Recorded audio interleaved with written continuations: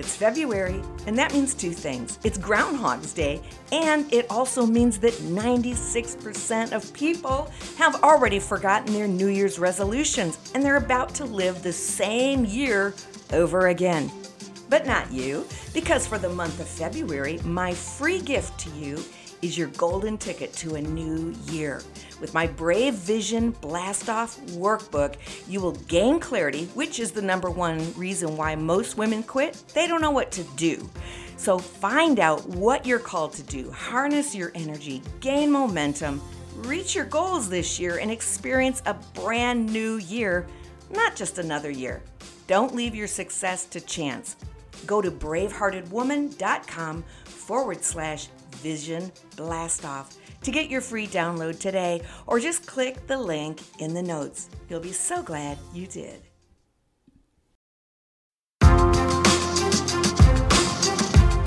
Hey, this is Dawn Damon, the Braveheart Mentor, and this is my podcast, The Bravehearted Woman. I'm here to raise the brave in you, so hit subscribe if you haven't done so. That way you'll never miss another episode. You ready? Let's get brave. Hey, it is the mentor of Brave Hearts, and that's you, my sister, talking to you. Welcome and thanks for tuning in. I want to talk to you today about relationships, how important our relationships are. When we think of the month of May, I know that Mother's Day was just this last week, and I don't know how your relationship was with your mom. If you had a mom that you had a great relationship with, you still have an opportunity to improve a relationship, but more specifically, not just moms and not just significant others, spouses, perhaps even your children, maybe a boss at work, but how can you improve your relationships? And one of the ways you can do that is to improve your communication style. Whether you're an introvert, whether you're an extrovert, whether you're a long talker or a short talker or a non-talker, maybe you're a beat around the bush talker, or maybe you're really direct, right to the heart kind of a talker. Communication is a skill, and that's always good news. Whenever you hear that something is a skill, be encouraged, because as a skill, it can be developed and cultivated. You can grow in that skill. You can become excellent in that skill. And really, communication is one of those skills that you want to become an expert in. You want to be very healthy in your ability to communicate, because relationships depend on that. You can practice it, you can plan it, and you can improve. Now, communication, when communication is happening, this is how it goes down. Communication involves a sender. I'm sending a message. And then it involves a receiver. Someone has to hear the message. And this is verbal, by the way, or nonverbal. I can send a nonverbal message. I can send a verbal message. And then encoded by the sender. And once that message is encoded and sent forward, then it has to be decoded or interpreted by the receiver. Yeah, you can see where the airwaves can get really messed up between the time that I send a message encoded with the meaning that I'm giving it and the time that it hits the receiver's ears and is then decoded or understood in the meaning that they give it, which then their response comes back. So now the receiver must respond to the message. That's communication. I send a message with a code, you hear it, decode it, receive it, and then send a response back. Now, here's the benefits of having amazing communication. In fact, just even having healthy communication. We could even wait for amazing to happen. But good communication, there's increased trust. Trust always is a result of communicating well. You understand one another, you're on the same page, and it's a wonderful time and opportunity to build that trust. And then, of course, when you build trust, you've deepened the intimacy bond. How can you not? You have a deeper bond for one another. And because you have that bond, then out of that flows joy and feeling loved, feeling safe, feeling heard. So now I even have better conflict resolution because I understand your heart and I can give you the benefit of the doubt because we communicate well. And as a result, we have a really healthy relationship. So I want to talk to you today about part of communication, and that is this strand of communication, which I'm going to entitle Listening. How's that? Were you waiting for more? I thought I might give you more. It's called listening. Yes. If you want to be a great communicator, you need to learn to listen. Now, the type of listening that I'm talking about is active listening. You are listening to hear, not respond. You are listening to understand. And that's one of those Stephen Covey laws. Seek first to understand, then to be understood. So listening to hear, not to respond. Listening with an unoffended spirit. I'm not acting all jacked up. My body language isn't shutting you down. I don't have my arms folded. I'm not rolling my eyes. I'm listening as a good-willed person with an open heart to hear you because my desire is to understand you so that we can build this trust, deepen our bond of intimacy, have feelings of love for one another. You can feel heard. I'm validating you as an important person in my life. So I want to listen. And this is hard for your person to express, listening to understand. Sometimes you want to help the person who's talking express what they're feeling to you. And so when you listen well, you are helping them communicate in a way that is really closer to what they want to say. So again, remember, first we listen to understand, and then we listen to be understood. Here's some listening mistakes, as I mentioned a moment ago. Topping the list, of course, is not focusing on what the person who's trying to communicate to you is saying, either daydreaming, thinking of something else, even something as little as your grocery list, or what you're going to say back, of course, anything. Daydreaming or not focusing while the other person is speaking. Thinking of what to say next. So you're forming your thoughts, and when you're doing that, guess what your face is doing? You're breathing in, you're waiting for them to take a breath so you can jump in. You're almost interrupting. And we might as well add that right now as one of the listening mistakes is interrupting. So you're overeager into wanting to make your response, which lets the person know you're not really listening to me to understand. You're just waiting for me to stop so that you can say or defend yourself. Judging what the other person is saying, that's a listening mistake. And they'll know that you're judging by, again, your body language, vocal tones, facial expressions, judging what the other person is saying by tilting your head or scowling or rolling your eyes or shaking your head. No, you're not interrupting, but you're definitely not listening with a specific goal to understand them. Another listening mistake is actually listening with an outcome in mind. And so you're trying to manipulate the conversation or trap them into saying something that isn't exactly what they mean to be saying. And of course, you can just imagine what kind of relationship you're going to have if that's the way you communicate. But what about this? Active listening. And it's so much more than just not talking. Active listening, it's an art, really. It is an art form that requires just a genuine interest in the other person. It's love. It's loving communication. And it involves a curiosity rather than an anticipative mind that says, yeah, I know what you're going to say. I already know what you're going to say. No, active listening says, I care about you. I want to hear you. So it involves nonverbal involvement. So you're showing your attention, you're nodding your head, or you're making sure that your resting face is caring, has a caring look to it, but you're paying attention to what, not just what's being said, but the heart behind it. And so you're not thinking about your response, but you're trying to really give attention to what your friend, your sister, your mom, your spouse, your partner, your boss, your child, what they're saying. And it takes patience.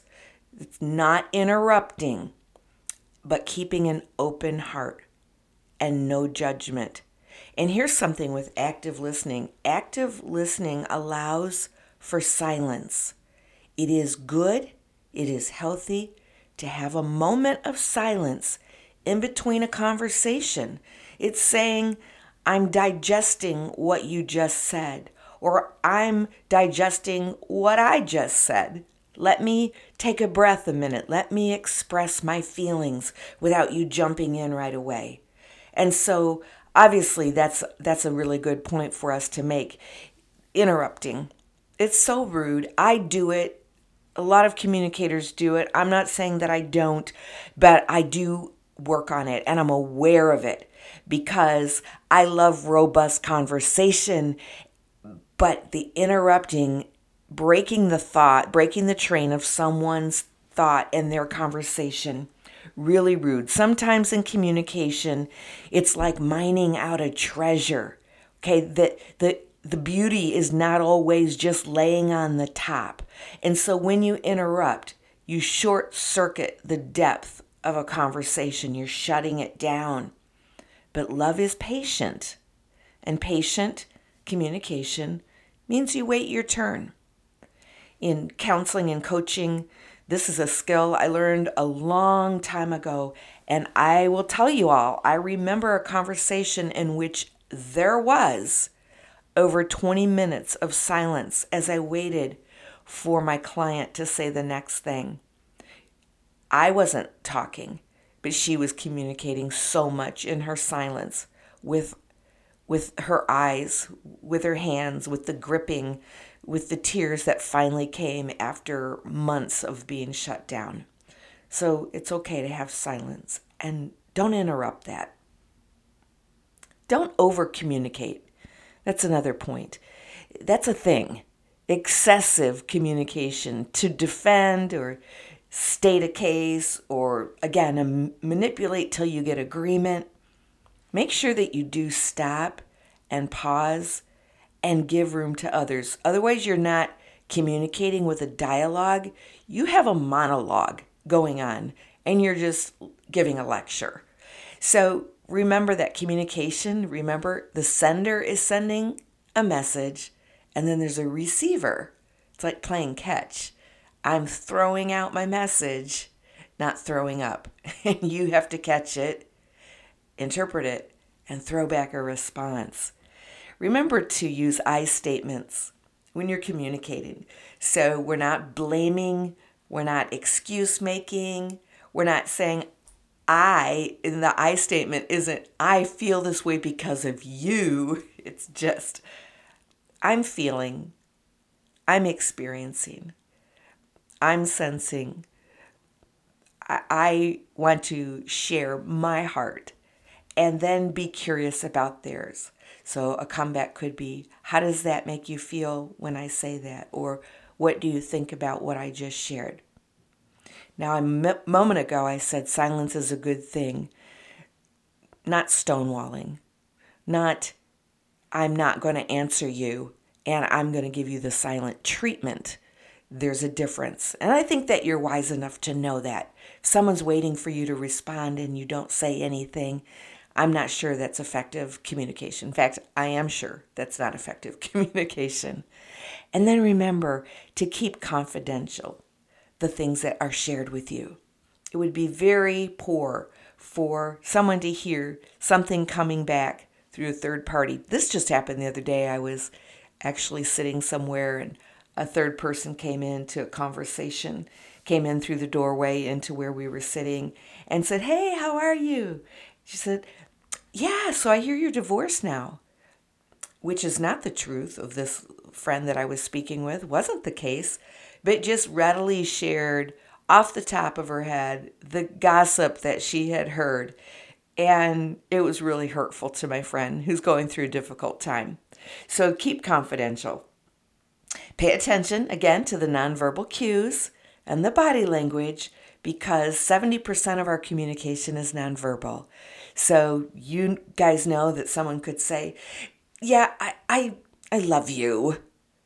Okay, that nonverbal, that vocal tone right there, that was verbal, but the clenching of the teeth while you said it leads me to believe that you're not really speaking the truth. So pay attention to that. And in good communication, you're going to want to ask some open questions. Care about that other person. Like I said a moment ago, how does that make you feel? Not, are you hearing me? That's a yes or a no, but how does it make you feel what I just shared? Or what do you think about what I said? How would you respond to that? What's going on in your world? So those open-ended questions are really helpful to begin to stir and stimulate good, deep conversation. Remember also not to escalate. Have you ever been in a conversation that starts to get a little bit emotional? And the emotional level is escalating, rising tempers, voice tones going up, becoming a little bit more emotional and heated and passionate. Well, when emotion goes up, logic goes down. So that might be time to call a timeout and say, "Hey, let's return to this conversation when we're able to just calm down a little bit and think about it better." Escalating a conversation and then thinking that you're really going to have a good, powerful, healthy, moving the needle forward conversation might not happen. So just take a breath and just remember when emotion goes up, logic goes down. So this isn't the best time to communicate right now. And perhaps at first, if you have a tendency to communicate in ways in which your verbal and nonverbal cues don't match, you can develop a skill also of saying something like, "I'm not sure how I'm feeling right now. I should probably figure that out before we continue to talk." Or, "I'm upset right now, but I'm not quite ready to talk about it." And this confirms for your partner that something is going on with you, but it also gives you more space to figure out what it is you're feeling and how you'd like to approach it with them. And then maybe a final tip is just affirm others while you're communicating. Sometimes communication can really create some insecurity in the person that's listening. And so if you know their love language, you want to communicate in a way that lets them know this is a caring communication, this is loving, but I just need some space, or I am saying some things that are difficult. This is a hard conversation, but please know that I still care very much about you. And so if you can communicate that while you're talking to someone, you're able to stabilize their security level. Though it's not your job, it's a loving thing to do, and you can speak a language that they appreciate. And if you do these things and communicate in these ways, I'll tell you that your relationships will really thrive, not just survive or not just exist, but really thrive. Communication is like putting gasoline in the engine, or oil in the engine, I should say, and just makes things smooth, and makes it beautiful, makes it run just the way it was designed to do. So I just want to leave that with you and encourage you in your skills of communication. You can grow in this area, and you need to grow in this area. You can even practice what you want to say to someone if you do have to have one of those tough conversations. And I always recommend sharing what you're feeling, not stuffing, not pushing it down, but choose the right timing, choose the right setting, and then be a student of words. Find a rich vocabulary. Share the right words with the right heart. And your person that you're speaking to, hopefully they love and care enough about you to know that I might not be doing this perfectly, but I am sharing from my heart. And what more can anyone ask? All right, you all, that's what I have for you today. I hope this has helped you. If it has, feel free to share it with someone, write a review, and follow me so you never miss another episode. I am going to leave you like I always do. It's so important for you, my brave heart, to find your brave and live your vision. Thanks for hanging out with me today and becoming brave. If this has helped you, be sure to share it with someone and subscribe so you never have to miss another episode. For more about me, my books, my coaching, or online courses, visit DawnDamon.com. And as always, be brave and live your vision.